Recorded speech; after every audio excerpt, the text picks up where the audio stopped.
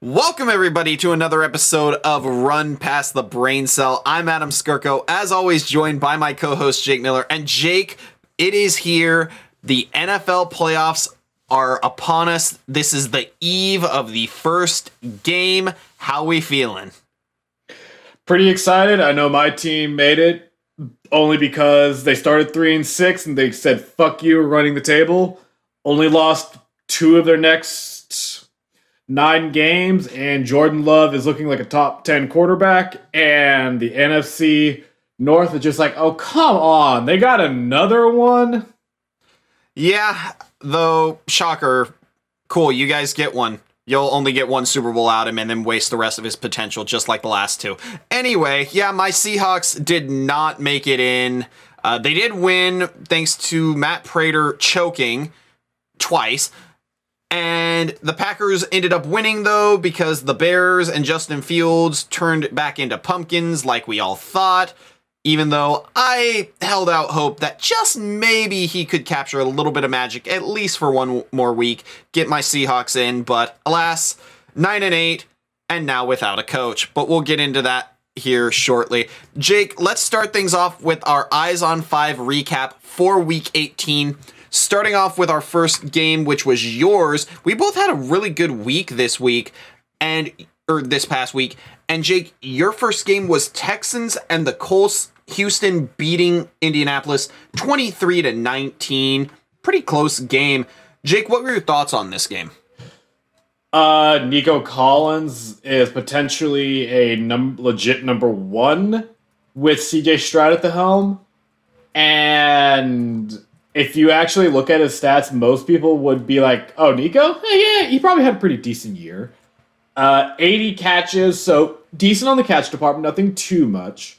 Almost 1,300 yards and 8 touchdowns. He averaged 16.2 yards a catch. So he was getting a shit ton of yards per catch basis. Dalton Schultz, again, looking like a good safety blanket, and Andrew Beck getting the rare fullback receiving touchdown.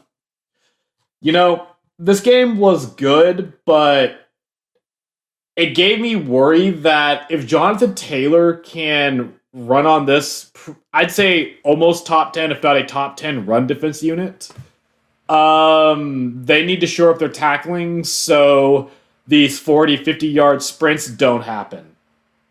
But the Texans defense didn't get to freaking Gardner Minshew that much, but there was a good amount of pressure on it at least.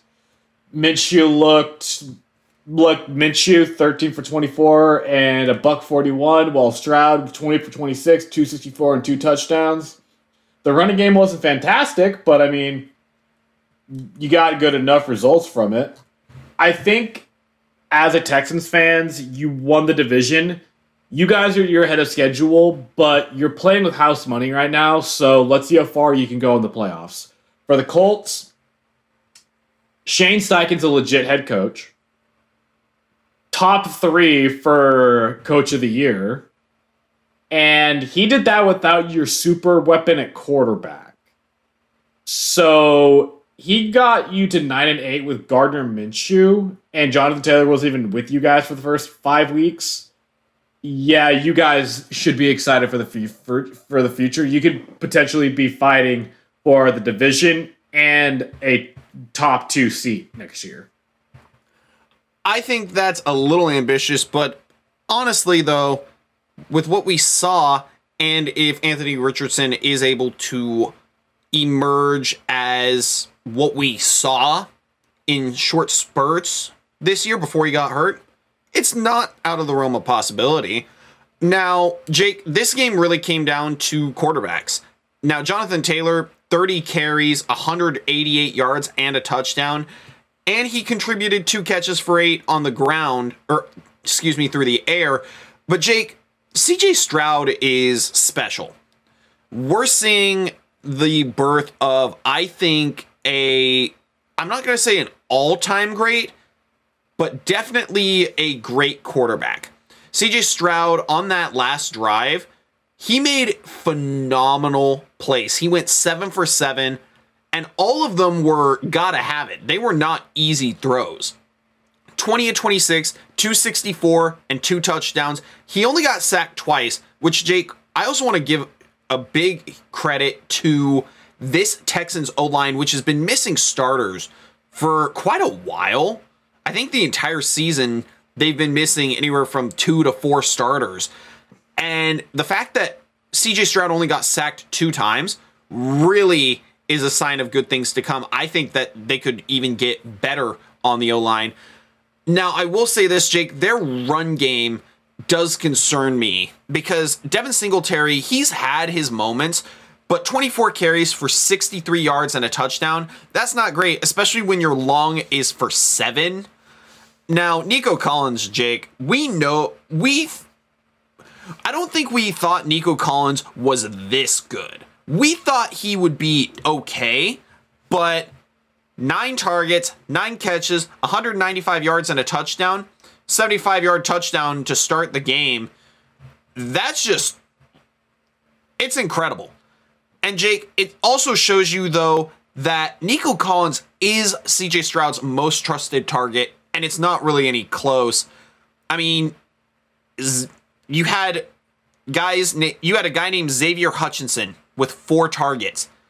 Eric Sauber, John Mechie, Devin Singletary, all combined for 4 targets.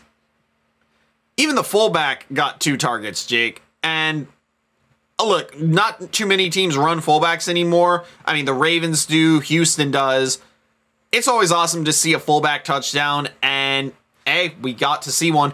Now, Jake, I will say this, heading into the playoffs, I think Houston is really sneaky. I think that there is an absolute chance that they make it to the divisional. I don't know if they could beat a Baltimore or a Buffalo, but I wouldn't rule it out with Buffalo. Jake, if this team got the Bills and CJ Stroud is able to continue to play like he's playing, even through all the injuries at receiver, O-line, and a few on defense, how wild would it be if he made it to the conference championship? Now, I don't think he'd be able to make the Super Bowl because, to be honest, Baltimore's just on another level from the entire league, but I'm not ruling this team out to make a sneaky run. But for Indianapolis, finishing 9-8, I'd consider it a pretty good year when you have your quarterback injured. I think, Jake, heading into the offseason, what Indianapolis really needs, they need to address their receivers. I like Josh Downs. I like Michael Pittman. But you don't really have another good receiver. Alec Pierce, he had 4 targets with not a catch. He is primarily a go ball specialist, and he does not run anything else. Kylan Granson, Jake, doesn't inspire confidence. I think also they could go for a tight end.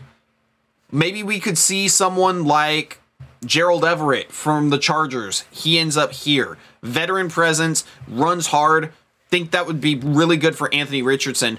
But Jake, overall, I think that Indianapolis, you could argue, had as good of a season as they could have imagined with a quarterback injury. Oh, yeah, easy. Like I said, the fact that Shane Steichen and his team did this with Gardner Minshew, and like I said, they missed Jonathan Taylor for about a third of the year. You have a lot of hope, Colts fans. Indeed they do. But Jake, moving on to my first game, and this was a game that had a little bit of controversy with it at the end, and that is the Falcons and the Saints, New Orleans blowing out Atlanta 48-17. And Jake, what really was the story of this game wasn't even the blowout. It's what happened after the game, or right at the end of the game. At the 1, in victory formation, Jameis Winston overrules the coach Dennis Allen's play call of victory formation, hands it off to Jamal Williams to get him his first touchdown of the year. And I'll be honest, Jake, at first I had made fun of Arthur Smith for his outburst. And to be honest, his outburst was pretty bad.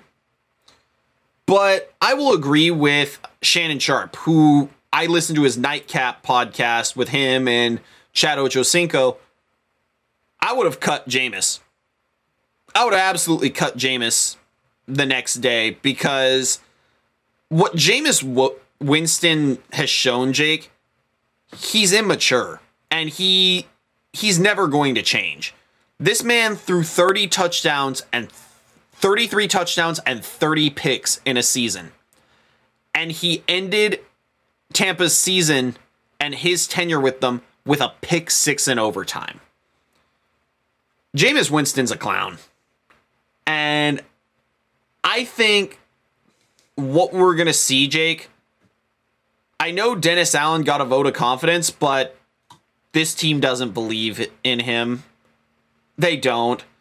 Now, outside of all of those shenanigans, Derek Carr had his best game of the year, 22 of 28, 264, and 4 touchdowns. And Jake, Rashid Shaheed, he's just a deep ball specialist. Jake, I think we might have a new Deshaun Jackson, where he is able to get deep downfield with his speed, and he's got pretty sure hands. 3 catches for 65 yards and a touchdown off of 4 targets. And this kid, A.T. Perry, 3 catches, 53 yards, and 2 touchdowns. Did not even hear this guy. I think he's probably their wide receiver 4, maybe their 5. I mean, he's really shown up. He would be their 4, I think. Yeah, he's really shown up. And Jake, this game, we'll talk about it right afterwards, after our Eyes on 5. Arthur Smith is gone, but Jake, Bijan Robinson had a hell of a day. 11 carries for 28 yards on the ground. Not great, but how about 7 catches for 103 yards and a touchdown? Capped off with a 71-yarder. I think, Jake, Atlanta, if they can get a quarterback, they're going to potentially be a division winner next year. I will add on to that. They also have to actually get a coach who knows how to actually use the fucking weapons they have.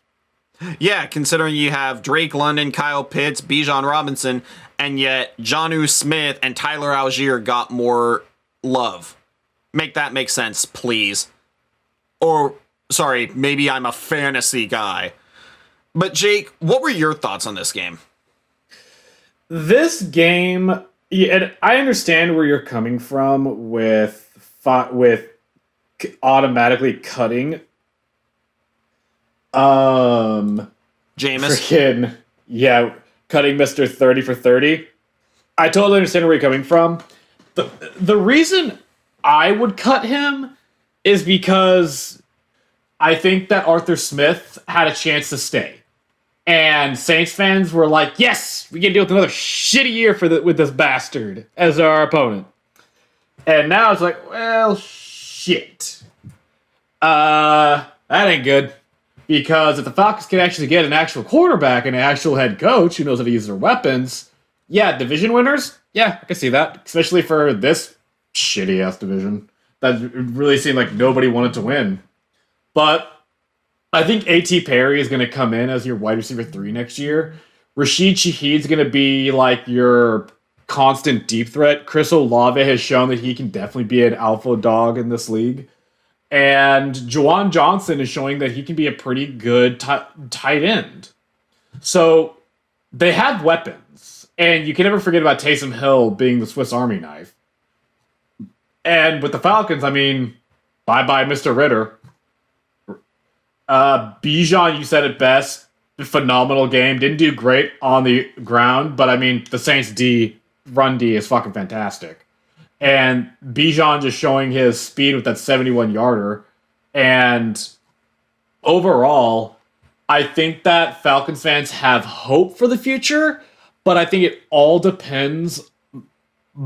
I think that This team depends more on a head coach hiring than getting the quarterback right. I think so too. And Jake, I think what we also are looking at is this division. I mean, you picked the Falcons at the beginning of the year to win this division, and clearly, well, that didn't happen. They finished 7-10 for the third straight year.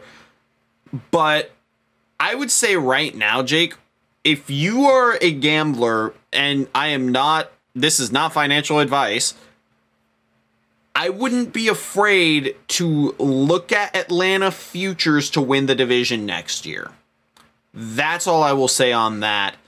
As for the Saints, looking into the draft, I think you look for a running back if there is one in the later rounds. I think also maybe try and get a tackle because you have had Ryan Ramczyk get hurt pretty consistently this past year. I'd look at that. But Jake, moving on to your second game, you had your Packers defeating the Bears by a score of 17-9 in Lambeau Field. What were your thoughts? Jordan Love played phenomenal, 27 for 32, 316 and 2 touchdowns. I am so happy Aaron Jones is back. We have missed this man. And Jaden Reed, he finished off his rookie year fucking phenomenally. 64 catches, 793 yards, and 8 receiving touchdowns. I will take that every day of the week. Dontavian Wicks being that like late round flyer that the Packers just took. Even he finished pretty good. 39 catches, 581 yards, and 4 touchdowns. If that is my wide receiver 4 or even 5, I will take that shit. Bo Melton, we talked about him last week. He got a couple of carries in the rushing game and 5 catches for 62 yards. Again, if my receiver core is Jaden Reed, Romeo Doubs, Christian Watson, Bo Melton, and Dontavian Wicks, super young core. They can only get better. And even without Christian Watson in the lineup, we've still seen Jordan Love be able to throw it deep and throw it to so many different targets. Because Jaden Reed, 4 catches, Bo Melton, 5, Dontavian Wicks, 6, Tucker Kraft, 3, Aaron Jones, 5. So, I mean, he's spreading the ball around, doing it effectively. And the vanilla Joe Barry defense actually contained Justin Fields. That was the big thing me and you talked about last week, is if Fields gets over like 70 yards rushing, Packers are probably going to lose the game. We held them to 27 yards.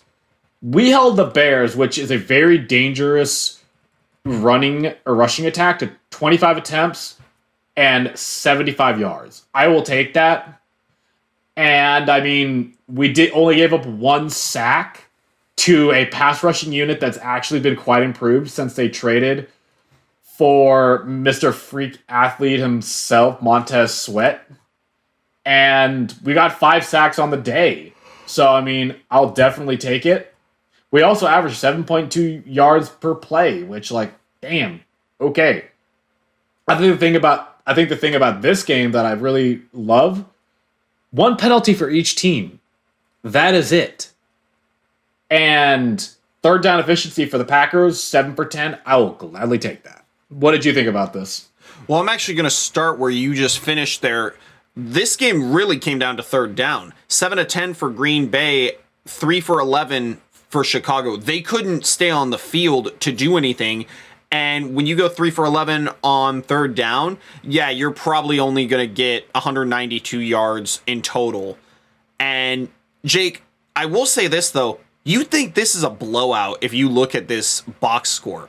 432 yards to 192 yards. You ran 14 more plays. Passing yards, it was a blowout. You had 3 more yards per play.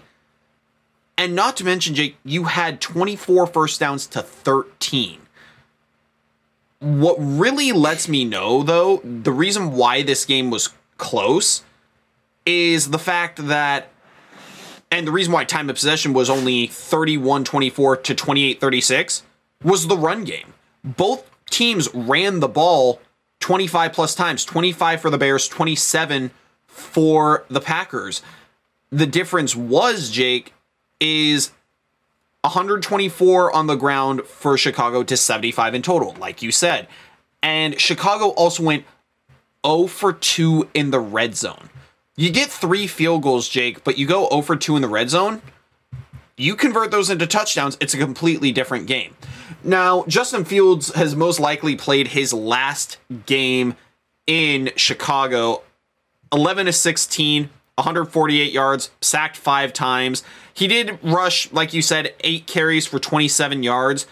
But Jake, I think what we're going to see with the Bears, they're more than likely going to get Caleb Williams. That's what I'm thinking. Though I think you think that Drake May or maybe Jaden Daniels might go first. But I'm going to go off the assumption that they do take Caleb Williams. Jake, I'd be worried for this kid. Because I know people say, oh, well, if they're generational, do what Joe Burrow did. Do what CJ Stroud did. Have we ever seen a good Bears quarterback, Jake? No. Because prime Jay Cutler is probably the best I can think of. And besides that, you'd probably have to go back to the 50s or 60s. Jake, they have never had a 4,000-yard passer in their Jordan entire Love history. did that in his first starting season. And I would say this, Jake. Jordan Love, I've told you, I've held off saying that this kid is going to be something special, mainly because of the fact that I can't unsee the first half of the season. But I will say this second half of the season and the last sort of 7-8 games that he's played, he's had a couple hiccups, but I have been very impressed. I think he has a very lively arm. We've seen that he can move around a little bit. But what I think the other thing, Jake, that I look at is he has exactly what Aaron Rodgers didn't last year, which is trust in his young receivers. Jaden Reed, Dontavian Wicks, Romeo Doubs, Bo Melton, Luke Musgrave, also rookie tight end. Jake, the Packers are the youngest team in the league and by far the youngest offense. I think you and I are older than most of these kids on this offense. The oldest person is Aaron Jones at 30. He's basically... And if you look at... Go ahead. If you look at their receiver core, I think their oldest person in the receiving core is Bo Melton at 24. So I am older than their starting 5 and their 2 starting tight ends. And I'm the same age as Bo Melton. Jake, Aaron Jones is basically the caretaker of the daycare. That's how young this roster is. Now, I will have to at least critique Jordan Love a little bit. He did have a fumble, which may not seem like a big thing, but definitely something you want to avoid heading into the playoffs, especially against a team like Dallas, who we think has a pretty good defense, and they are very opportunistic when it comes to turnovers. But Jake, I mean, you look at your defense, Quay Walker had a sack. Carl Brooks, Lucas Van Ness had a sack. Kenny Clark, Devontae Wyatt. You had 10 tackles for loss. What I would look at, Jake, now I will say one other thing. I don't trust Anders Carlson fully. He went 1 for 2 on field goals, which you don't really want, especially when your longest was 25 yards, which I'm pretty sure if I do the math right, Jake, I think that's from like the 5. So, or no, sorry, that's probably from the 8. Yeah, that's from the 8. That's a little concerning. But overall, Jake, I think that Green Bay, it wouldn't shock me if they went up to Dallas and upset the Cowboys. But Jake, moving on to my second game, and we did touch on it at the beginning. Seattle beating the Cardinals Seahawks win 21-20.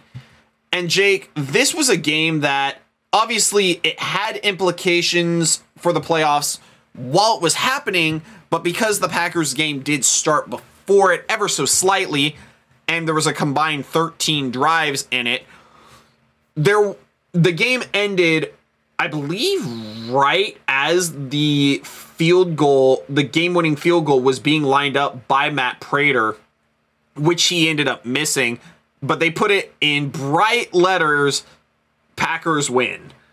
Now, Jake, this is a very interesting thing for me because I told you last week I didn't really know if I wanted Seattle to win or lose, because you lose, you get a little bit better pick. You win, though, you still have a chance for the playoffs. And, pride, you finish with a winning record. Jake, I will say this. I'll start with the game. Geno played pretty solid. What we've become accustomed to seeing with Geno. 16-28 for 189 and 2 touchdowns. Now, Kenneth Walker led the charge in the ground game, 17 carries for 78 yards, and Zach Charbonnet chipped in another 5 carries for 32 yards, and Geno also got in a little bit, 25 total carries for 138 rushing yards on the ground. But Jake, Tyler Lockett only had 4 targets. Now, granted, he led the team in receiving yards, 2 catches for 71 and a deep touchdown. Will Dissly, he had 3 for 46 and another touchdown. Jake, DK Metcalf only had 1 catch, though, in this game. JSN had 3. Even Jake Bobo had a catch. Colby Parkinson had 3. Jake, the reason why I bring this up is, where does Seattle... I'm going to pose this question to you. Where does Seattle go? Because Kyler Murray, he played extremely well. 22 of 30 for 262 and a touchdown. James Conner last week had a monster explosion. 27 carries, or I think it was last week. He had 27 carries for 150 yards and a touchdown. And he had 4 catches for 54 yards through the air. And Kyler Murray, as always, he chipped in some yards. But Jake, they ran it 38 times for 206 yards and a touchdown. The fact that you have Kyler Murray and you ran it almost 40 times showed that you had no fear against this Seattle defense. And we're going to real quick also, Michael Wilson, 6 catches for 95 yards. He is looking like he could be their number 1 next year. And Trey McBride, for those of you who play fantasy, I think if you're looking for a tight end, he's definitely going to be a target next season. But Jake, my question to you is this. What does Seattle do? Because you look at Geno Smith, you did pay him, but I don't really look at him as the future. Drew Lock, don't even start. I think, Jake, and I don't know, I think we were texting about this. If I'm Seattle, I would trade DK Metcalf to try and get a first, and then I would try and package that first into trading up and taking Bo Nix. His comp is Drew Brees with a little bit of mobility. And Drew was a decent athlete, but he was not as mobile as Bo Nix. I think you said something about him potentially running a 4.6 40. I don't trust Geno, and I think that having a young quarterback for a new coach, get his guy in there, because Geno would not be the next coach's guy, whoever it is. You have weapons here that DK wouldn't be the biggest loss. I mean, Jake Bobo, he got a decent amount of playing time, and you have 2 solid tight ends in Will Dissly and Colby Parkinson. And JSN has come on. Jake, what are your thoughts?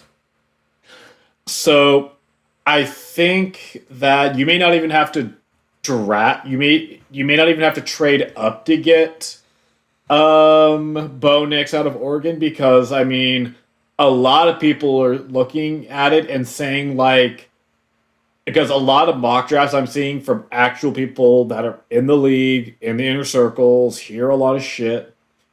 They're having Jaden Daniels, Drake May, and Caleb Williams as the only 3 quarterbacks going in like the top half of the draft. And there are some draft classes I'm seeing where it's only those 3 quarterbacks the entirety of the first round. They have the other 3 guys in Penix, Nix, and McCarthy falling to the second. Now, I think we'll see 4 or 5 quarterbacks in the first, but I don't know if you're Seattle, if you have to trade up for Bo Nix. Now, if you trade up, it'll probably just be like 4 or 5 slots to get him. And I think you keep Geno, have him be the starter for, unless just Nix or whatever rookie quarterback you get impresses the fuck out of their new head coach and the front office, then start him. And if not, Geno plays for half the season. And when the kid's ready, the kid's ready. You don't have to rush him. You have a decent veteran quarterback. You're still paying $35 million a year to. And with the DK Metcalf, I'd say a late first, early seconds what his trade value would be. So, talking about the Chiefs, I mean, they're going to have a late first. So, perfect for that. I think if you don't trade up and you have used your first round pick on a quarterback, whichever one you want, then use your second first round pick. I think you either take a tackle or you take a tight end. Because Disley has shown he can't stay healthy. Parkinson's a good number 2 or 3 tight end and a good blocker. But I think you need a true tight end at the back half of the first round or in the early half of the second round. Because obviously you're not going to get Brock Bowers. He's this draft's Kyle Pitts, just a better blocker. But running back, you're set at. I love the Charbonnet and Kenneth Walker combo. Defense, you have good corners and you have good safeties. I think maybe use that second first round pick if we do go with the DK Metcalf trade. Get a pass rusher or interior because you need to get another guy in there to either help rotation or get a true dog in there. But with the game, I think that if it wasn't for the Prater miss, Seattle would have been, I don't think pissed, but disappointed. Geno played good enough? Question mark. Yeah. But honestly, at the end of the day, Kyler Murray's coming on good in these last 4 or 5 games. James Conner got over 1,000 yards, averaging 5 yards a carry in 13 games, 7 touchdowns, so he still has it. Michael Carter is a good change of pace back and a damn good receiving option. And Trey McBride is looking like a top 5, top 6 tight end, so an upper echelon tight end. And Michael Wilson, I don't think he's good enough to be a 1, but if you have Rondale Moore and Michael Wilson as your 2 and 3, that's a damn good 2 and 3 in my opinion. And you throw Marvin Harrison Jr. in that mix, whoo, that's a good receiving core for frickin' Murray to have. And for their defense, I mean, you didn't get any sacks on a subpar or average at best O-line. But I mean, you really don't have pass rushers to really go for with the Cardinals, so who knows? But, I mean, Seahawks still won. It sucks they didn't make the playoffs, but, I mean, they did decent.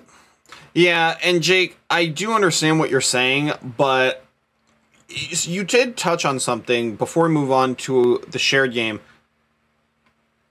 It is interesting that you brought up potentially taking a quarterback and a pass rusher, because what team did that this year? The Houston Texans. And then they filled out their roster with veterans. With veterans, underrated veterans, a blocking tight end, a third tackle to rotate. stacked their roster with depth in free agency, and then filled out the rest of it with younger players. Tank Dell was a rookie, and he looked phenomenal. There is something to be said about what you said. Draft a quarterback, and then if you can get a decent pass rusher, I don't think there's Will Anderson in this draft. No, but if you can get a solid pass rusher to pair with Darrell Taylor, and you did trade for Leonard Williams, I think Seattle isn't too far off from competing for this division. Hell, Jake, at one point they were leading the division at 6-3. Yep. It was the second year in the row. At one point they were leading the division. I'm going to make a joke for Seattle Seahawks fans, and as one myself, and as you are your favorite team, yep, you don't have a second-round pick. So Seahawks fans, you don't have to worry about a running back. The bad man can't hurt you. I was going to say, yeah, Jake, don't worry. Pete Carroll's gone. There's not going to be another second-round running back. But Jake, moving on to our final game, the shared game. And this was a game that was for all the marbles in the AFC East, and that is Buffalo beating Miami, the Bills coming away with a 21-14 win over the Dolphins. And Jake, this game was ugly early on. Like this, it was borderline unwatchable. Josh Allen with two ugly picks, both in the end zone. One that Eli Apple got a gift, and then we unfortunately had to see him celebrate. And then he lobs one up in the middle of the end zone that basically was a fair catch in the end zone. But even still, Jake, Josh Allen, 30 of 38, 359 yards, 2 touchdowns, the aforementioned 2 picks, and he contributed 15 carries for 67 yards on the ground. Now, he did lose a fumble, so you definitely don't want to have 2 touchdowns and 3 turnovers from your quarterback. But, Jake, he was their offense because James Cook was pretty much neutralized. 13 carries for only 36 yards, and they brought in Leonard Fournette. He had 7 carries, but for only 20 yards. I mean, it's not something that would inspire confidence, but I will say this, Jake.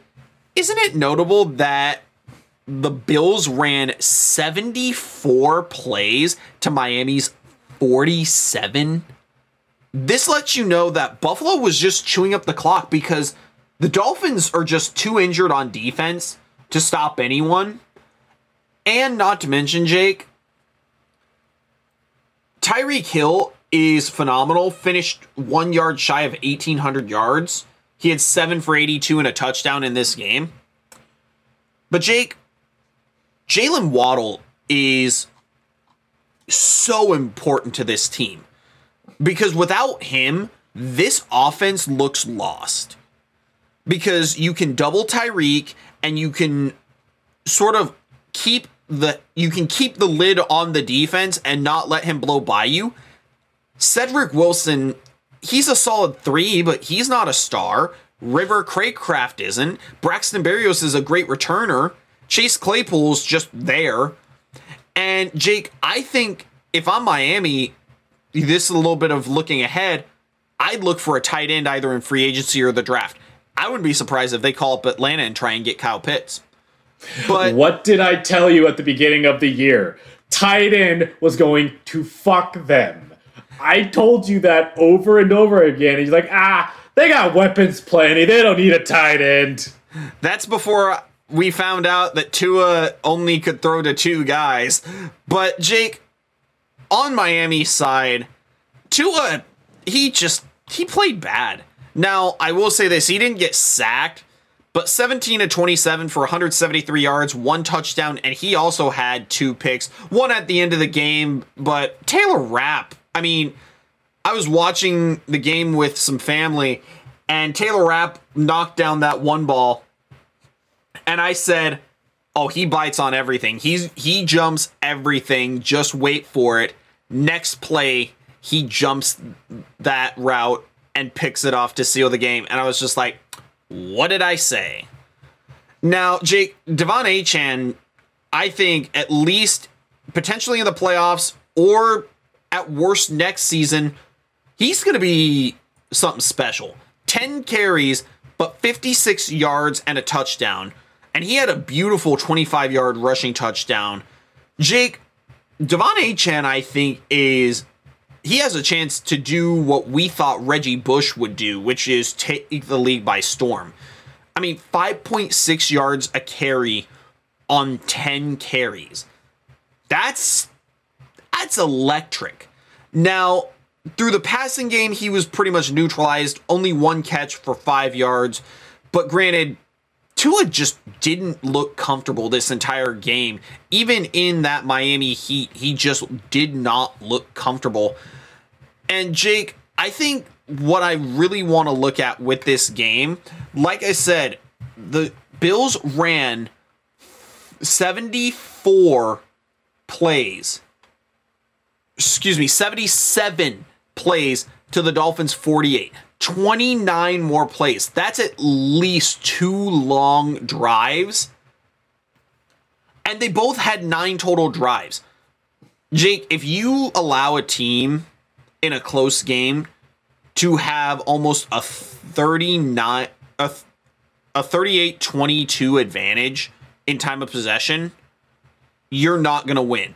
Now, I will say this. Pretty much all of this hinged on that punt return touchdown by Deontay Hardy, which gave Buffalo life because they were dead in the water. But, Jake, what were your thoughts on this game? Because I'm very curious. Do you think that the Bills, you picked them to win this game, you think they can make a push for a championship game? It depends on what version of the Bills we get. If we get a Josh Allen that's going to be a turnover Josh Allen, they might just be one and done. Or maybe divisional at best. If Josh Allen can play consistent, good ball, and they can run the ball, he doesn't have to be the primary runner, and his weapons just do what they did like they did in this game, Super Bowl is not out of the question. Because Allen is that talented. But he has to play very well because of they don't have the stars to back him up anymore because of the injuries they have taken. And because of that, if you had Matt Milano in there and you had some of your secondary pieces back. Tre'Davious White. Yeah, if they had Tre'Davious White and a couple other pieces, and if Von Miller could actually, beat up O lineman and not his baby mama, be better for that. But I think if he can limit to like 2 or 3 turnovers the entirety of the postseason, they can go far. It just depends it's literally going to be what version of Allen are we going to get? Are we going to get the clean, consistent one, or are we going to get the turnover-prone one? Because we've seen him have stretches this year where he looks fantastic. But we've also seen stretches where it's just like, what the fuck are you doing? What are you seeing here? And with the Dolphins, this team is a shell of themselves because of the injuries they have sustained.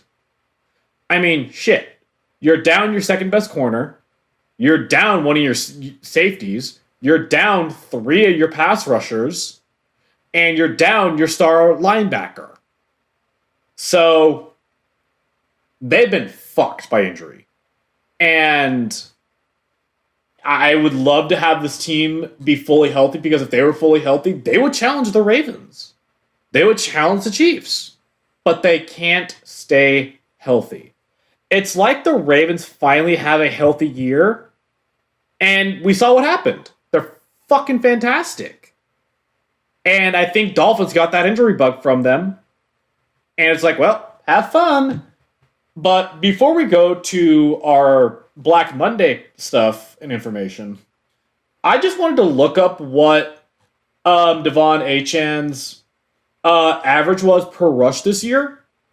7.8 yards a carry was his average. How many carries did he have? 103 carries for 800 yards. And that's in a limited role. He had 3 games where he averaged more than 10 yards a carry.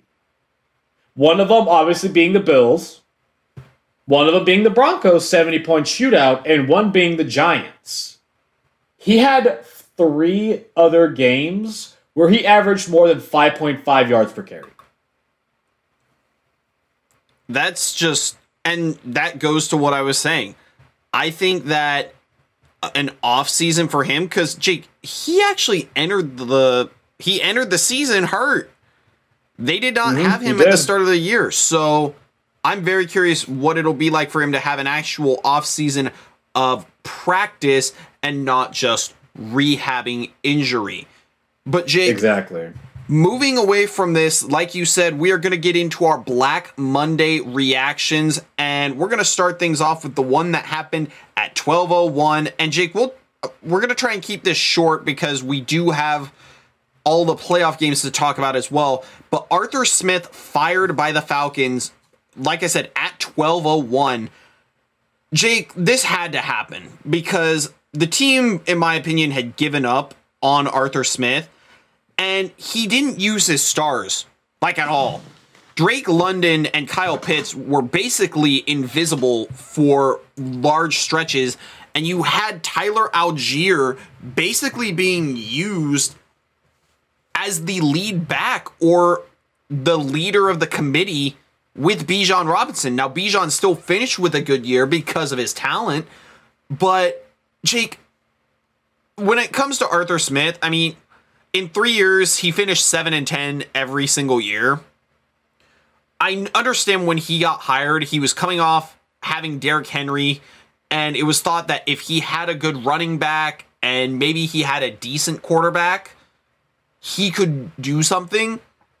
But in my opinion, if you're going to hitch your wagon to Desmond Ridder or Taylor Heineke, I don't think you understand quarterback, especially when you could have drafted a quarterback last year. I mean, Jake, they had a chance, I'm pretty sure, to take. I mean, who would have been available? I'm trying to remember who would have actually been available. Because, granted, quarterbacks did go pretty quickly. I don't know. In my opinion, Arthur Smith needed to be fired, and he was. But, Jake, what do you think about Arthur Smith's firing? You know, I think it was bound to happen. When I heard like 2/3 of the way through the season, Arthur Blank, the owner for the Falcons, said like, "Oh, he's pretty safe. He's not too much on the hot seat." I'm thinking like, "Oh my God, we're gonna get another year of this prick." But thankfully, Arthur Blank pulled his head out of his ass and realized we need to get him the fuck out of here. I think the organization losing to the Panthers this season was probably the best, like, spiritual win you could get. Because that was probably the game that Blank said, we lost to this team? Yeah, your ass is gone. So I think it was very much needed, and I think the players are happy that the careers could potentially be saved. That they're like, damn, we can finally, hopefully, get a guy that can use us right, and we can kick ass. Yeah, for sure. And yeah, I think that's exactly what it was, Jake. That loss to Carolina ended up being a blessing in disguise for those players because it led to the firing of Arthur Smith. Jake, we're going to also then move on to one that I feel like we were a little bit surprised by, and then with the reports coming out with it being a power struggle, it makes sense then, I guess. But Jake, we saw Mike Vrabel get fired after 6 seasons. He went 54-45, 3 playoff trips. He won the division, I think, twice, and he had an AFC championship game appearance. He actually did secure a 1 seed. And they sacked Burrow 9 times in that game, just ended up losing it due to Ryan Tannehill turnovers. But Jake, what were your thoughts on Vrabel getting fired? Vrabel getting fired surprised me because I thought, like, you're not going to be able to get a much better head coach than him at this moment because, like, you're good, but you need to get a receiver. Derrick Henry's probably out, so you're going to need a running back unless you believe in the rookie, which, I mean, shit, the rookie running back did do pretty good this year, so I could definitely understand that. You have some pieces on defense in Jeffrey Simmons, Harold Landry. Your secondary is semi-young. And you got almost $80 million in cap space, and you have the 7th overall pick. And you have a quarterback you can believe in with Will Levis. Get some O-line. Get a receiver for whoever comes in there next as your head coach. And I think they need to move away from a defensive-minded head coach like Vrabel was and get an offensive-minded. Now, whether they do that, I don't know. But I think they need to move more to a passing system than a running first system type of head coach. And, I mean, if you wanted a guy that can develop, a hire would be Dave Canales out of the Buccaneers OC. Because I don't think you're going to get Ben Johnson. He's too high profile. And Canales, I mean, he had Baker Mayfield coming back from the potentially last stop of his career, and now he's looking to get a payday because he put in the best year he's ever had as a pro. And I'm thinking, like, okay, you did that with Baker. Let's see what you can do with Levis. But I think that that's my kind of situation. Like, there's pieces to work with, and you can do a lot, but I don't know how desirable that job's going to be compared to the others. Yeah, I definitely agree with that. I do think that because of a power struggle, the coach will usually lose that if the GM is more in tight with the owner, and it seems that was the case with Vrabel. Jake, I think Vrabel's going to be a very popular coaching option. I think that if Harbaugh does not go to the Chargers, say he goes to Washington or he actually stays at Michigan, which I think is really, really unlikely, but there have been rumblings that he is going back. If I'm the Chargers, my next pick is Mike Vrabel. Because what we've seen is he's been able to establish a culture, he's been able to establish toughness, and I think that's what the Chargers need, because it's not a rebuild. You have Justin Herbert, you have young, talented quarterbacks with defensive head coaches. We've seen them win Super Bowls. We've seen it with Seahawks, Pete Carroll and Russ. We've seen it with Brady and Belichick. And Jake, we're seeing it right now. John Harbaugh, he's not necessarily a defensive head coach. He's a special teams head coach. But even still, he leans more defensive. And Lamar, young, explosive, electric quarterback, I think that Mike Vrabel would be the best choice there, because you do have some cap cleanup that you have to do, which I think they'll probably end up moving off Khalil Mack, Derwin James. Maybe they try and trade Bosa. I don't know. But, Jake, I think Vrabel, if I'm the Chargers, he's second on my speed dial, first being Jim Harbaugh, because they need, I think, a veteran head coach, and they need to stop hiring assistants. I know defensive head coach, you'd rather have an offensive guy with Justin Herbert, but I think Vrabel is an exception. Now, Jake, moving on to this one, we had Pete Carroll for the Seattle Seahawks. Pete stepped away after 14 seasons. Now, it is rumored that, according to Pete Carroll, non-football people made the decision to move him out of the head coaching spot. And according to Jody Allen, it was an amicable parting, but I don't believe that if what Pete's saying is true. I think he still wants to coach. I wouldn't be surprised if he does coach more. But Jake, I think this is going to be something that we haven't seen in Seattle in a very long time, since Mike Holmgren. I think we might end up seeing a offensive head coach in Seattle. And if I'm Ben Johnson, I look at that job because you could potentially draft your own quarterback. You have weapons. You have 2 good backs. Your tight ends are solid, nothing special. The O-line, your 2 tackles, while oft injured, they are still extremely talented. Maybe fill out the interior a little bit stronger. And then on defense, I think they just needed a new voice. I mean, they're young, but Pete Carroll's a motivator. And after you hear the same stories 4 or 5 times, it's going to be difficult to not tune it out. And I think that's what this defense did.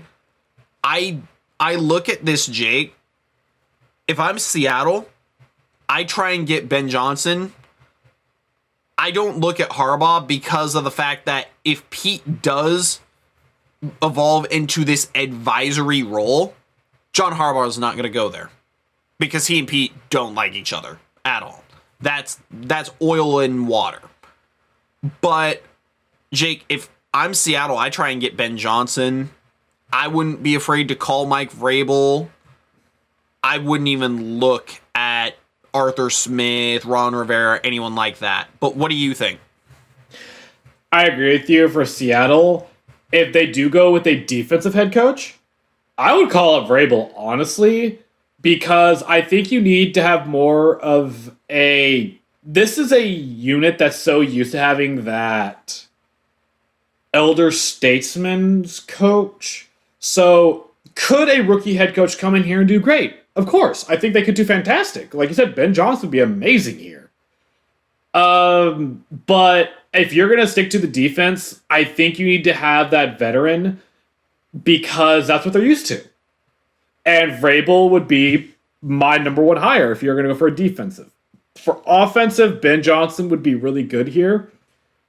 You have weapons to work with. You have a solid O-line. And you have a quarterback that you can work with for right now. I mean, he made Jared Goff look from chicken salad. He made him look from chicken shit to chicken salad after he got traded. So, I mean, you can work with Geno. And we saw what he did with Montgomery and Jahmyr Gibbs. And Kenneth Walker and Zach Charbonnet are a similar type of backfield. Like, they're both slash and bash backfields. They don't have the receiving capability that Jahmyr Gibbs has on that running back squad, but you have good enough. So, I mean, it would work. And get a quarterback in the first or second round and have at it. You made Jared Goff look good, like I said earlier. You could work with Geno for half the season, not a full year, and let the kid sit. So, I mean, I could see this being a really good one. You have a solid culture. You have a GM that's good and who will work with you. It's not going to be a power struggle. So, I mean, you can easily do it. Exactly. John Schneider, we've also seen that when Pete has been hands-off the last couple years with the draft and has let John Schneider actually do his job, we've seen that we've gotten some incredible players. I can say we, as a Seahawks fan, Devin Witherspoon, Reek Woolen, those 2 tackles, Kenneth Walker, Zach Charbonnet, Jackson Smith, and Jigba. You have players that you can build with. And if you get a quarterback in here, I don't think they're a quarterback away from a Super Bowl, but I think they're a quarterback away from being, like I said, a potential division winner and a fringe contender. But Jake, we have a couple more here. We'll save the biggest one for last. Ron Rivera, he was fired from the Washington Commanders after 4 seasons. He did win a NFC East title, but that was the year that literally everyone in the NFC East finished with a negative win percentage, under 500. He won it with a 7-9 record. Now, Jake, what were your thoughts about Rivera getting fired? Because I'll be honest, I wasn't surprised. I wasn't surprised either. I mean, you have new ownership in there who wants to make it their own. And I think even if Snyder had stayed, I think Rivera would have been fired anyway. But just getting the new ownership in there and exciting the fan base for something new and different, yeah, I think he was going to be gone unless they made a deep playoff run, which I didn't see with this team. But, I mean, the Commanders are a team you could easily be great with. You have Sam Howell.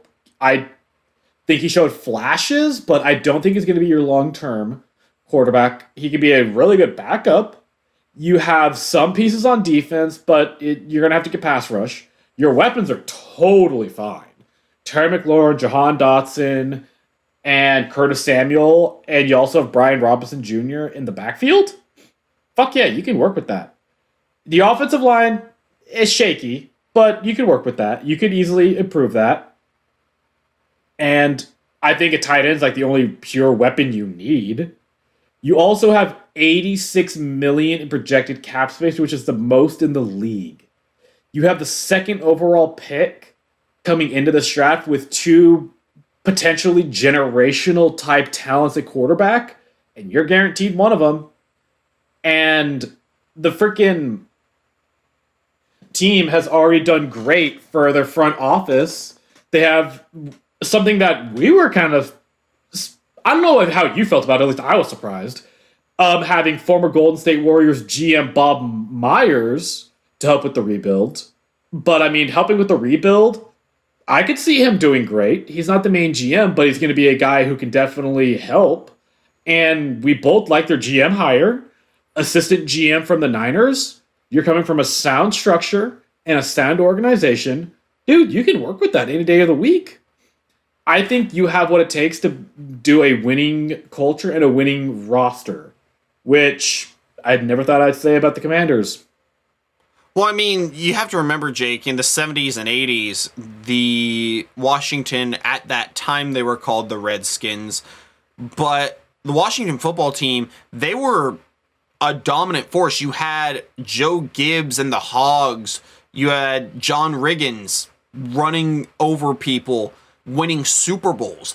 Now, Jake, I do think it is notable they did look to hire, and I do believe they have hired assistant GM from the Niners, Adam Peters. He learned under John Lynch, former player, and he has seen the collaboration between him and Kyle Shanahan, and now he's going to be able to bring that in with Bob Myers, like you said, former Golden State Warriors GM. The owner, Josh Harris, knows him very well from both their times working in the NBA. And Jake, you also have Magic Johnson in that ownership group, and they also brought in former Vikings general manager Rick Spielman to also aid in this collaborative effort to find a new head coach. What I look at, Jake, I think Harbaugh should go here. I understand what we were talking about with the Chargers. I think that this could potentially be a better job than the Chargers because you get a young quarterback. He's scouted, Jake. He's scouted and tried to recruit Caleb Williams, Drake May, Jaden Daniels, J.J. McCarthy, Bo Nix, Michael Penix, all the quarterbacks, all the players that he has got, all the players for the next 2 years. He knows who can play because he recruited most of them, whether they went to him or not. And so he has this sort of Pete Carroll advantage and Jimmy Johnson advantage like they had when they shifted from college to the NFL. You get a top up pick that you get your franchise quarterback. You have $86 million in cap space, so you could go buy players that you need. And Jake, this division, I know people are saying, oh, the division's tough, Philly, Dallas. Are we sure that Philly is going to have their same head coach? If Sirianni flames out against the Bucks, I think he could be gone. I think Mike McCarthy, if they get embarrassed by the Packers, he's gone.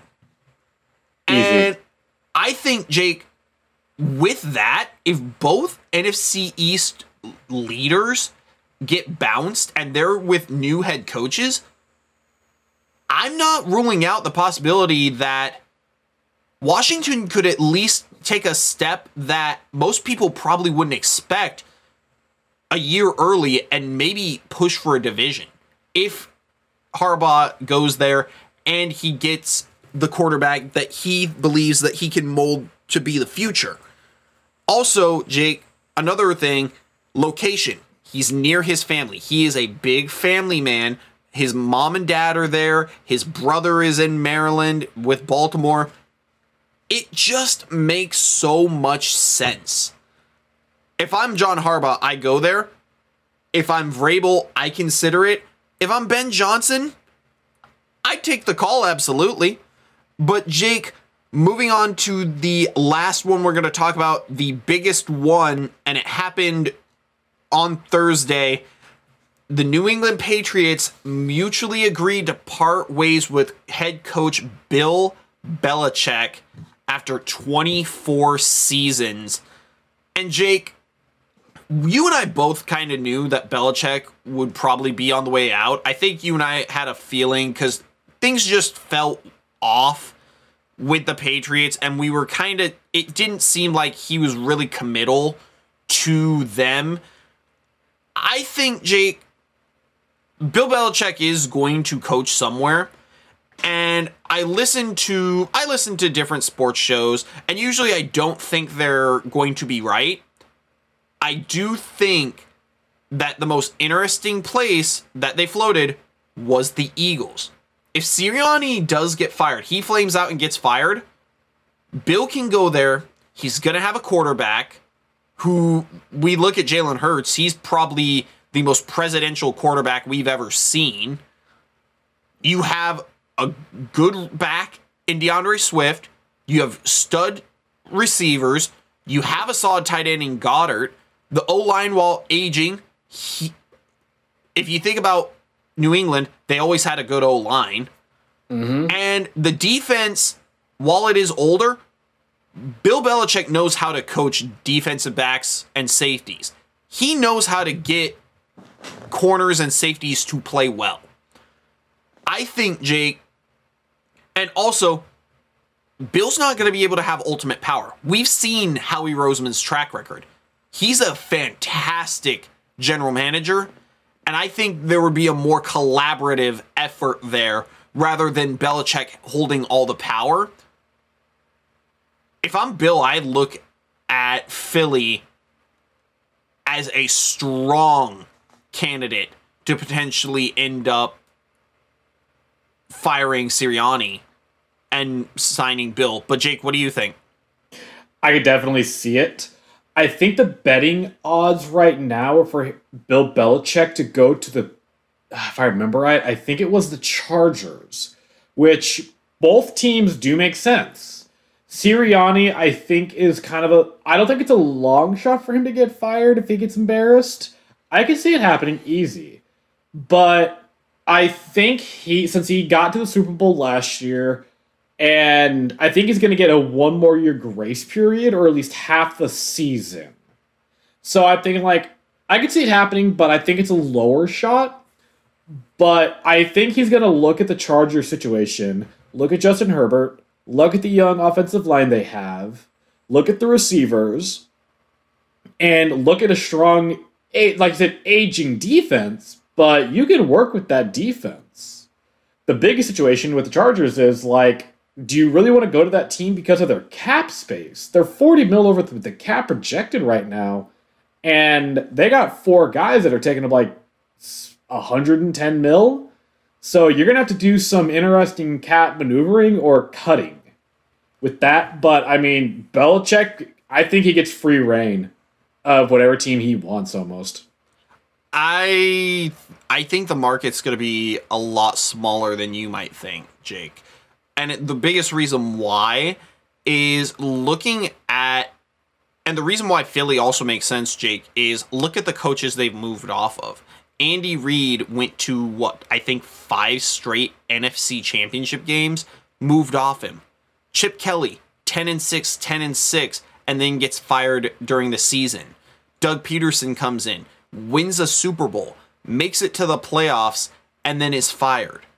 Sirianni, yeah, he made it to the Super Bowl, but this team is a far cry from last year. And what we saw is Shane Steichen was the real head coach, in my opinion, of the Eagles.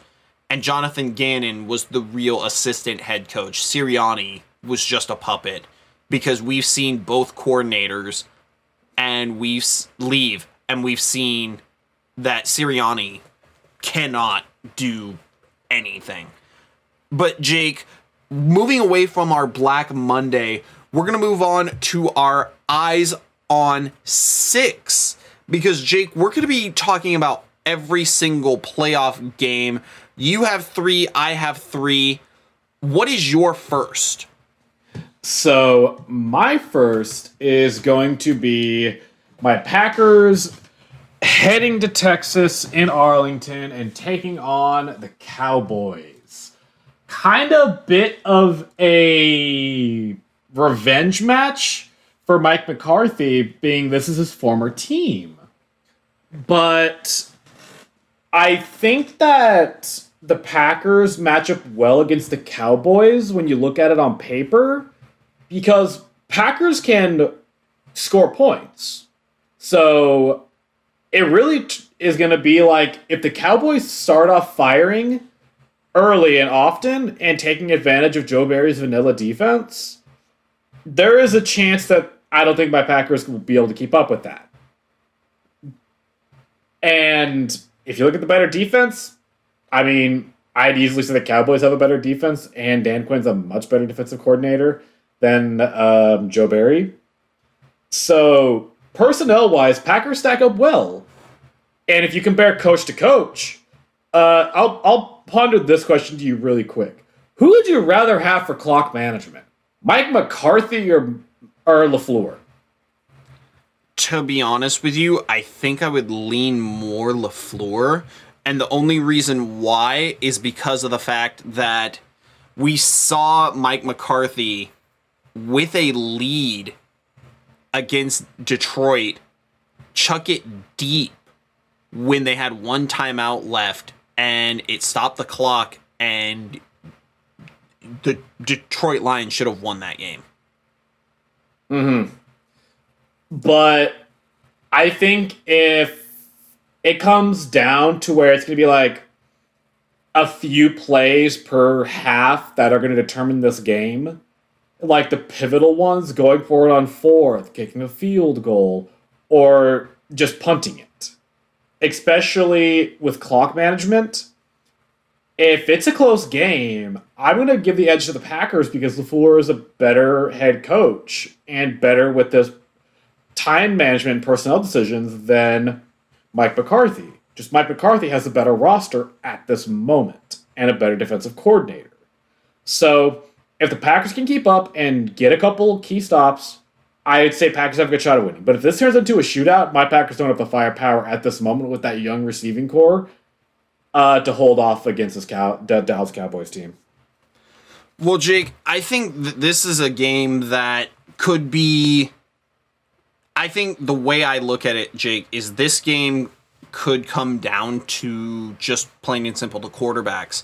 We've seen Dak Prescott play at an MVP caliber level, but at the same time, Jake, a lot of the wins that you look at Dallas has at home, the only real quality wins would be, Seattle, I guess Philly, but outside of that, not really many.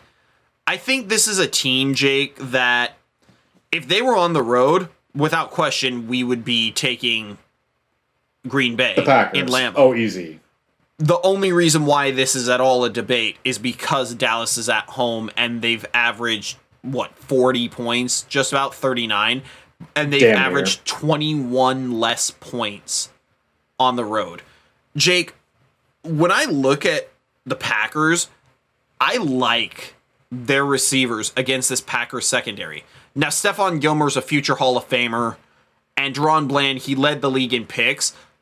But when I look at Jalen Reed, I think that he's a fantastic matchup against Deron Bland. I think if you put Jaden Reed on those double moves, we know that Deron Bland loves to bite on those underneath routes to try and take it back for a pick six. That's why he set the record for pick sixes. I think double moves will be open to Jaden Reed. If Christian Watson plays, I like his odds of being able to get deep. Jake, with Dallas, my biggest fear for them is who do they throw to outside of CeeDee Lamb? Because we've seen Jake Ferguson have monster games and also completely disappear.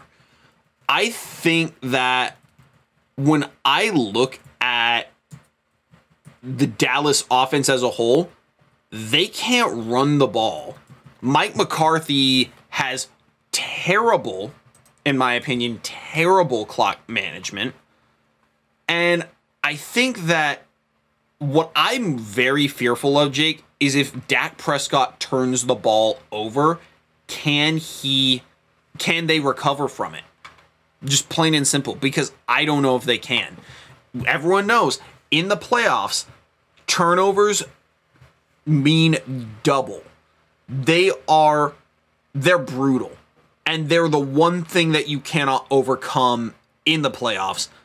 I think if it's going to come down to a turnover battle between the two, and if Green Bay wins the turnover battle, I think they win. Now, Dallas is favored by 7. A lot of people would tell you to take Dallas to cover that. I don't know if I would even touch this game just because of the fact that there is such a thing as the Packers, backdoor covering this, but it's going to be a really close game. I don't think this is going to be a blowout like a lot of people think. But Jake, moving on to my first game, it is going to be the Cleveland Browns heading to NRG Stadium in Houston, Texas, to take on CJ Stroud and the Texans. And Jake, this is going to be a game that I don't think anyone really expected. And I'm going to surprise you, Jake. I think one thing that I really look at in this game is the kicking game. Cleveland's going to be without Dustin Hopkins. And we've seen that the kicker that Cleveland has as their backup, he's not all that Cade great. York, right? I think it is Cade York. He hasn't been fantastic. He's been solid, but he can miss. I think when I look at this, Jake, there is a strong chance that we will see field goals kicked a lot in this game because we've seen that Houston's defense can be very stout, and we know that Cleveland's defense has been elite. Now, they will be without Grant Delpit, who's suffering with a groin injury. He's been a really good safety. But I think, Jake, another thing you have to worry about is Denzel Ward's questionable for this game. And if you don't have him, you're going to be really struggling, I think, to cover Nico Collins, and he could go for another breakout game to start the playoffs. And if you're Houston, I think that you're going to have to try and concentrate on getting a balance in the run game because you want to slow down this Cleveland pass rush. Myles Garrett, Jake, he's a game wrecker, and he could absolutely knock CJ Stroud out of the game, knock him out of a rhythm. And we've seen CJ Stroud has been very careful with the football. He finished with 23 touchdowns and only 5 interceptions. But I do worry if Cleveland can force Stroud into a couple mistakes. We've seen, Jake, January Joe Flacco is a thing.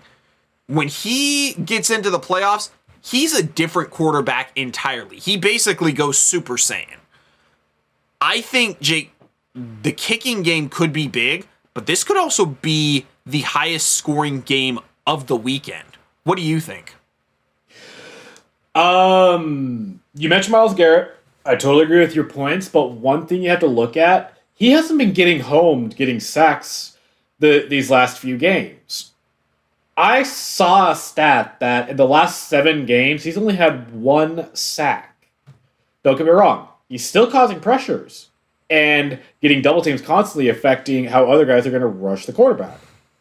But Garrett needs to get home and cause a fumble or two on Stroud.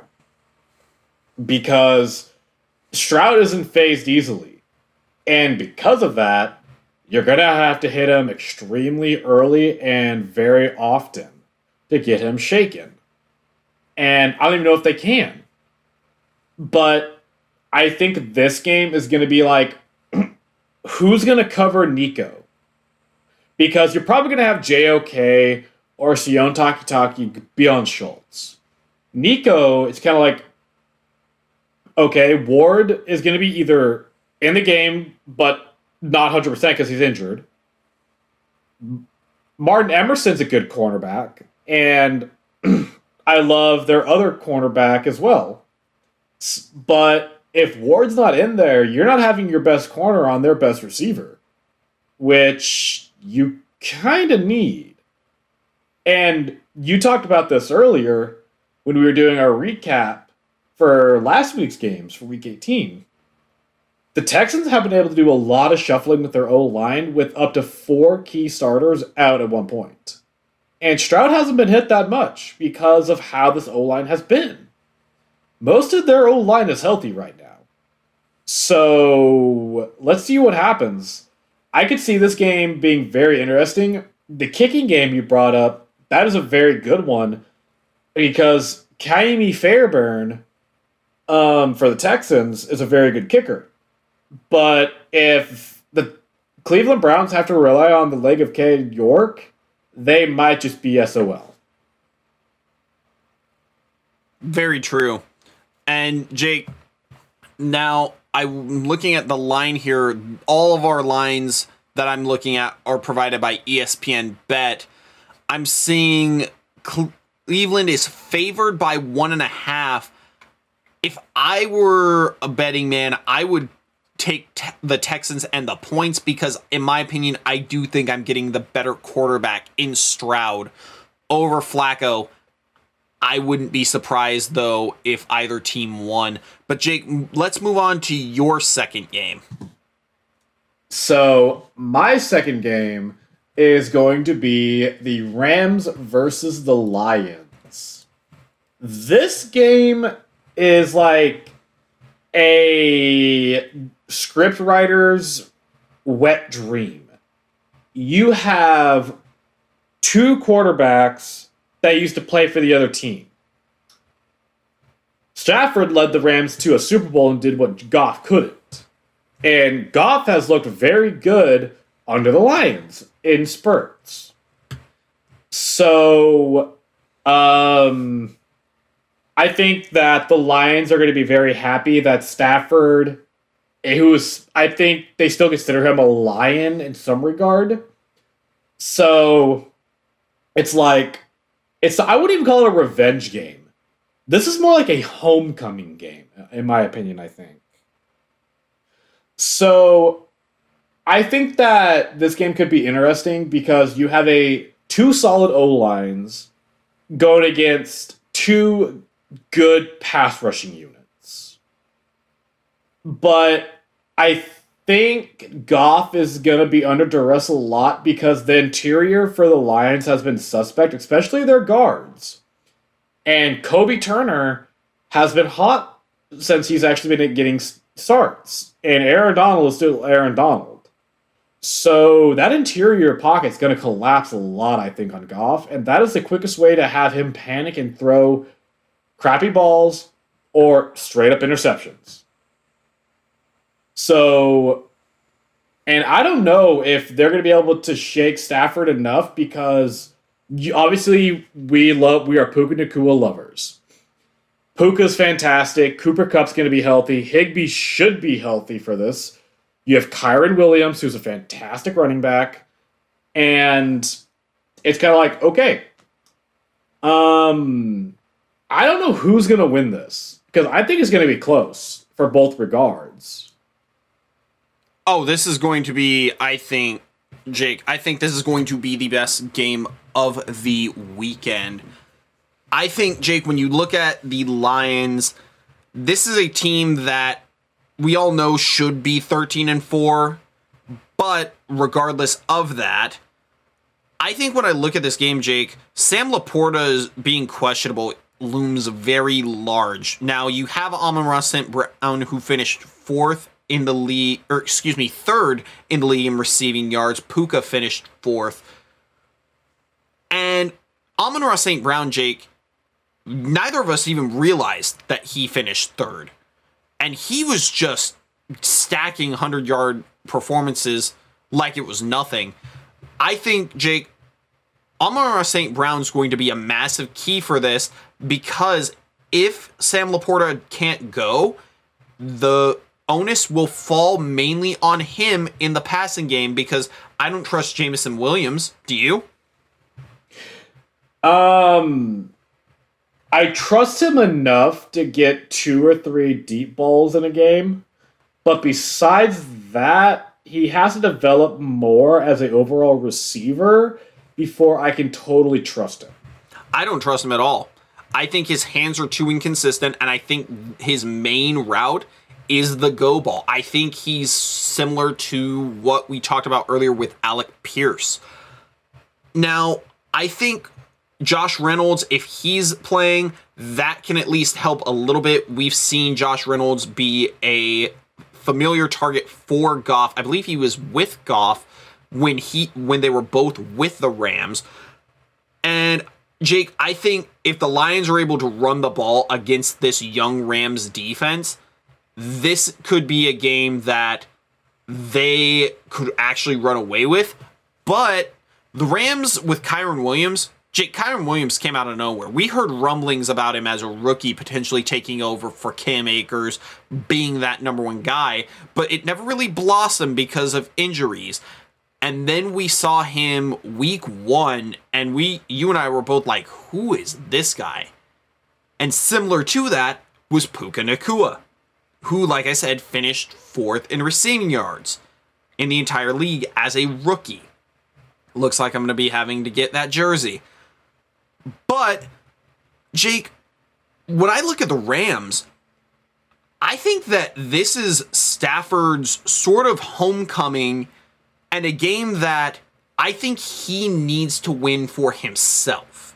I don't look at this as a legacy, prove it, anything like that. I think Stafford wants and needs to win this game to prove that he was right to leave. Now, he loves Detroit, and they're not going to boo him. I think he's going to get a ton of cheers, but he did leave, and it was mutual, but he did want to leave. And I think that for Stafford, if he's able to win this game, I think it would be the ultimate validation of his decision to ask out of Detroit, especially because he's not showing up with just any old offensive weapons. He's got Cooper Kupp, Kyron Williams, Puka Nakua. I mean, we've seen Tutu Atwell play well, Jake. We've seen Demarcus Robinson at times explode for big plays. We've seen Tyler Higbee be a consistent presence at tight end. Their offensive line has held up extremely well, better than I think most people would have thought. And Jake, I also want to say Aaron Donald, I don't know if he's ever going to age out of being good, because the man just, he's getting double or triple teamed. I wish we could see the amount of sacks that he was responsible for without being the one getting sacks. Because if not for him, this defense, which is primarily kids, I don't think would be as good as it has been. Now, Detroit is favored by 3, Jake. I look at that as sort of home favorite gets 3.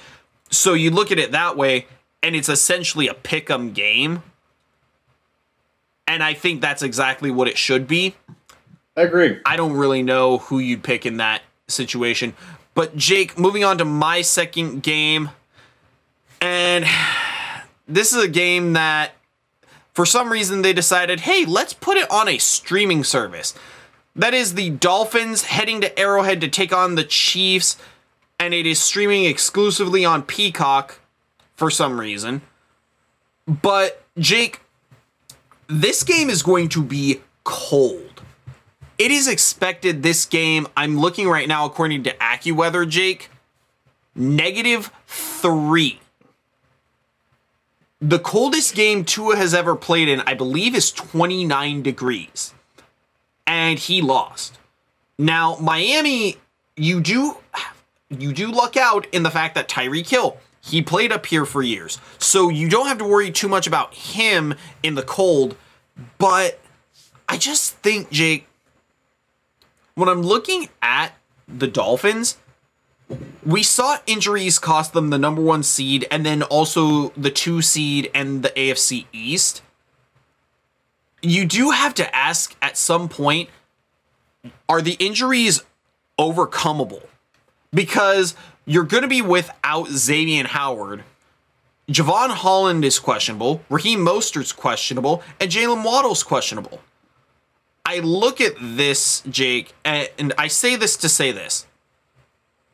If Miami loses this game, I'm going to say this right now, I think Tua might be gone.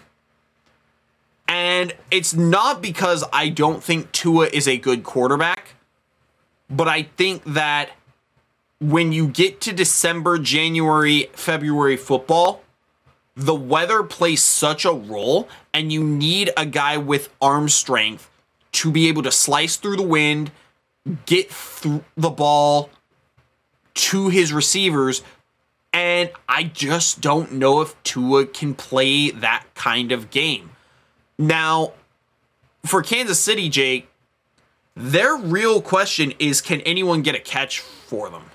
Now, Kadarius Toney and Justin Ross are both hurt. Justin Ross, a bit of a loss. Kadarius Toney, hopefully he's been hitting the jugs machine, but I'm not 100% sure on that. But Jake, Mahomes has thrown the most picks he has ever thrown in his career in a season. And he has not looked like himself for stretches in this game, or in this season. Now, Travis Kelce, he's aged. We could see him age throughout this season. He's not the same. But he leads the entire playoffs, I believe, of all time in, I believe, receptions.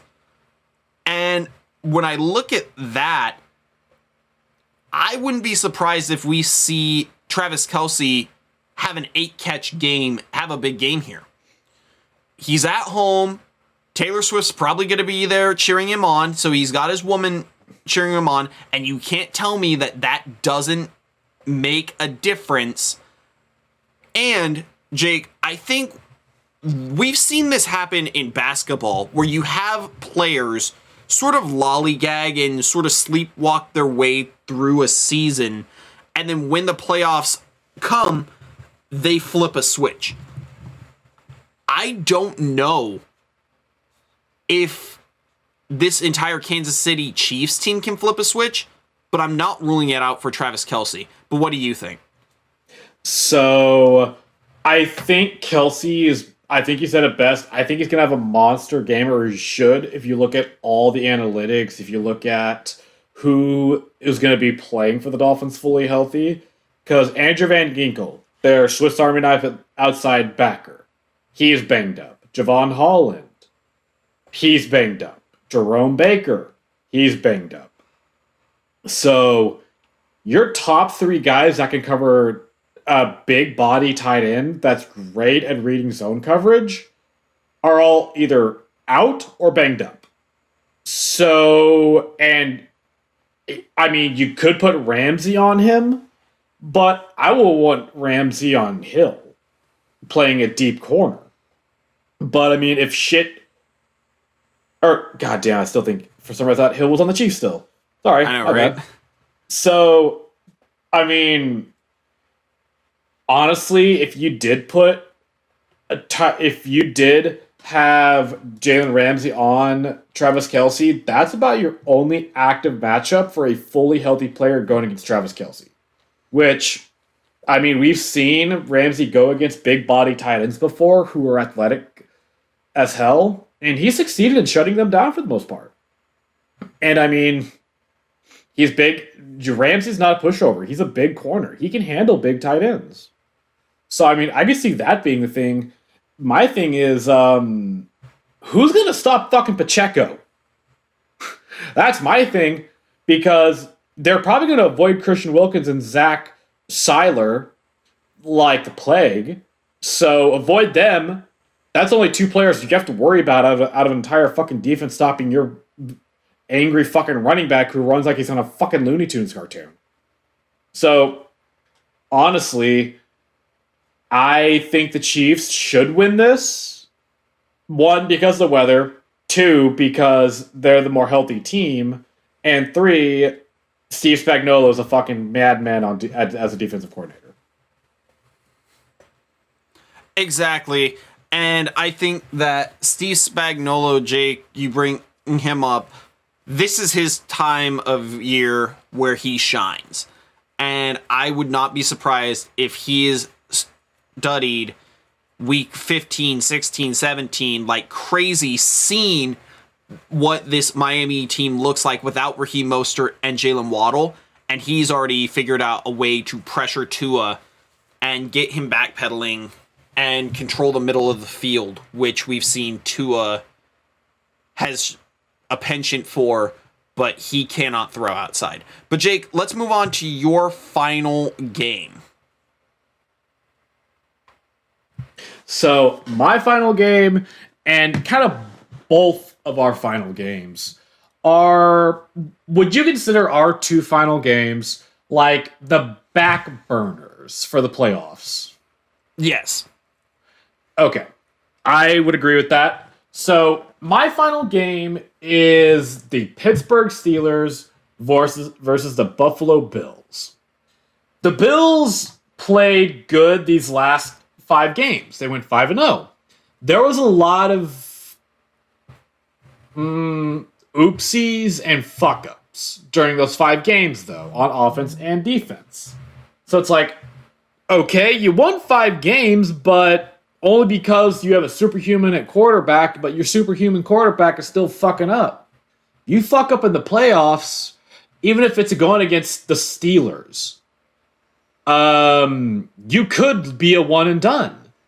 But I think with the injuries that the Steelers have, especially having TJ Watt out with a grade 2 MCL sprain, Bills should handily beat the Steelers, but it's the playoffs. We've seen the number 7 or number 6 seed go on runs and say, fuck y'all, we're going to go to the Super Bowl or at least a conference championship. Do I think the Steelers have that type of firepower? Hell no. They do not have the quarterback. They got a good running game, a decent enough O-line, and a good defense. But their good defense is down their best player. And they have a suspect secondary, which, I mean, Gabe Davis is probably out, or he's going to be questionable at best. Okay, you have Khalil Shakir, who's stepped up and played amazing. You still have Stephon Diggs, who's still a top 5, top 7 top receiver. You got a damn good rookie tight end. And the Steelers' linebacking core is also absolute shit. So you have a lot of ways to hurt this Steelers team. And, I mean, the Bills' run D isn't great, but they should be able to handle Warren and Najee enough to at least win the game. Yeah, and Jake, I think this is going to be a game that is going to be ugly. It's going to be just kind of nasty as a whole. It's not going to be a game that I look at and say, wow, this was a great game. I think this could be either one of two things, Jake. A massive blowout or a close, gritty game that Buffalo still wins, but Mike Tomlin and the Steelers cover because Mike Tomlin, as a underdog betting wise, is damn near undefeated. He somehow always seems to cover, and it's been documented for like the last 10, 12 years or something that he is like a 70% cover coach, and the Bills are favored by 9.5. I would probably take the Steelers and the points if I was betting it.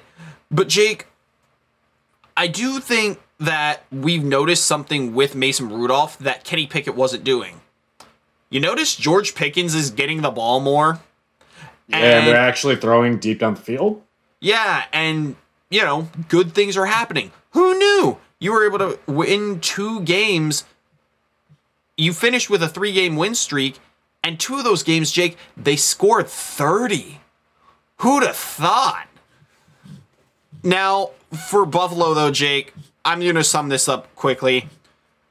The Bills just need to not turn the ball over, and Josh Allen needs to play, he just needs to play a B game for him.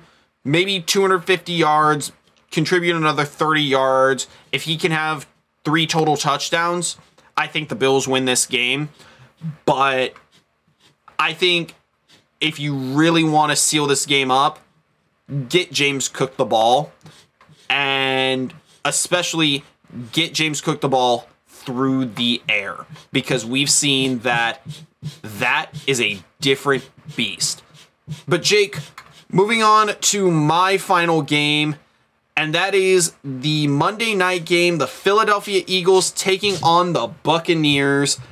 And Jake, we don't have a full will not play anything like that because it is a Monday game, but it is concerning, Jake, did not practice Reed Blankenship, A.J. Brown, and Sidney Brown. All 3 of those players, you're going to want them. And I think, Jake, what I also worry about for Philadelphia, they have a weakness that cannot be hidden. Their secondary's trash. Linebacker too. And when you have 2 dynamic receivers coming in Mike Evans and Chris Godwin, this defense can be had over the top. If the Buccaneers win this game, I think Mike Evans is going to have a monster game. I wouldn't be surprised if he goes for $150 and 2 touchdowns. I think, Jake, we've seen Baker Mayfield at his best of his entire career, but we've also seen Rachaad White be a very, very capable runner.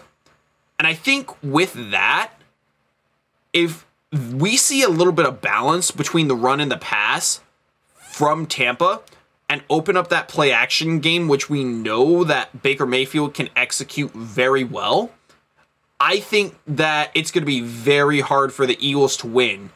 And if you're the Eagles, you lost 5 of your last 6. You were 10-1 at one point, and you had a chance to seal up the number 1 seed against the 49ers, and then you get crushed.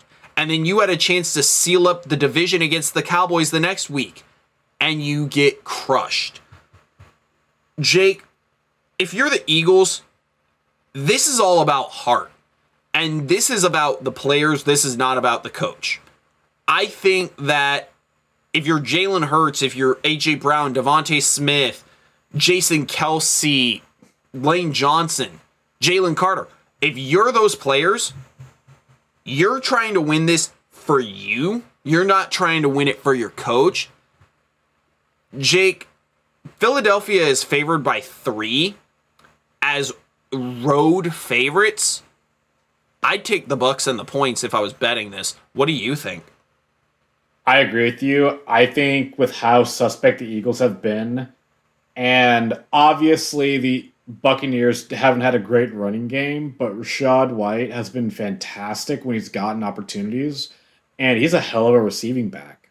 You're down most of your safeties. If not, they're going to be on half a leg. Sidney Brown's out for the year with an ACL injury.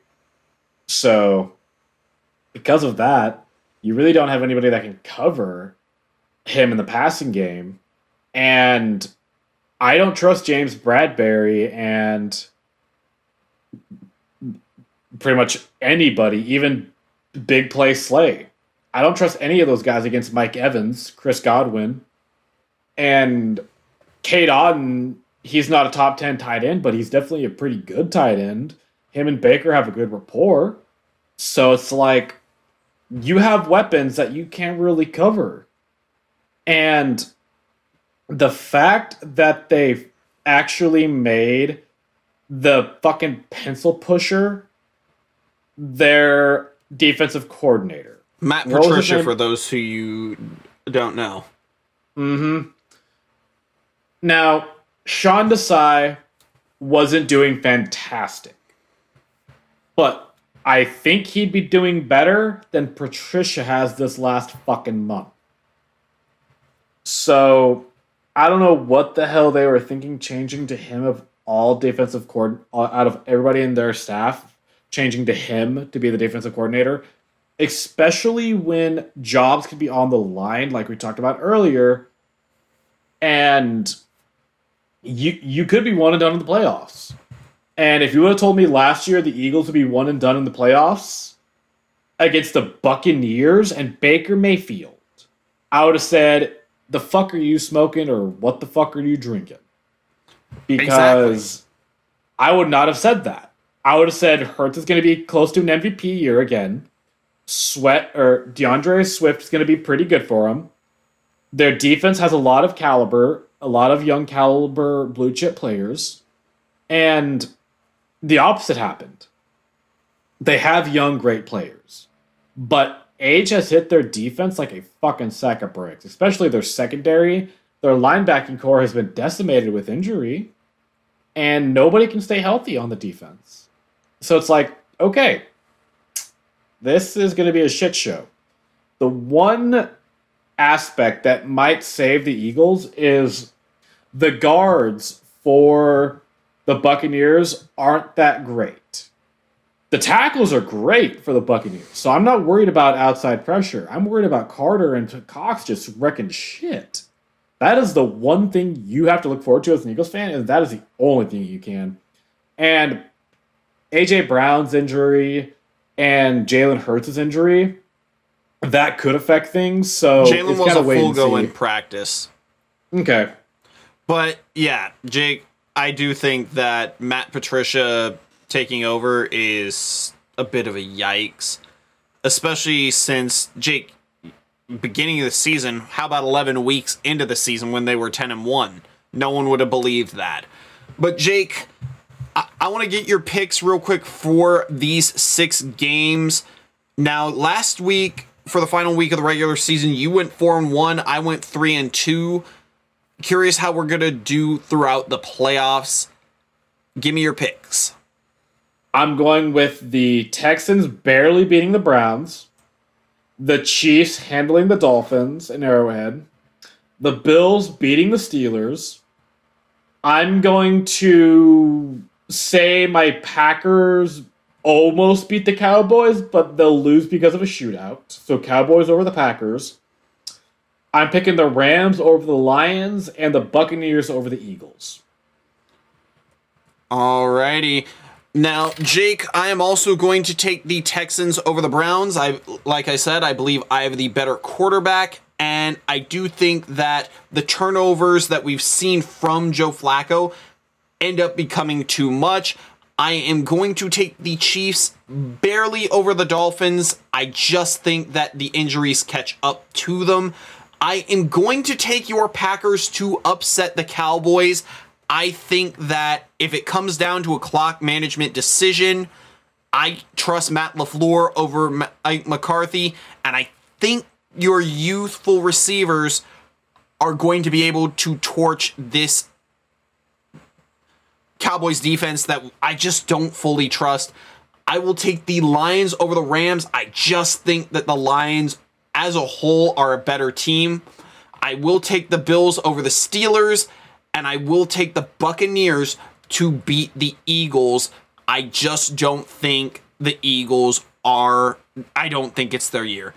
But that is going to do it for this extra long episode of Run Past the Braincell. Thank you all for listening. You can check us out on iHeartRadio, Apple Podcasts, Spotify, or wherever you get your podcasts. Make sure you follow so you never miss an episode. And for Jake Miller, I'm Adam Skirko. We'll see you next time. Take care. Take it easy.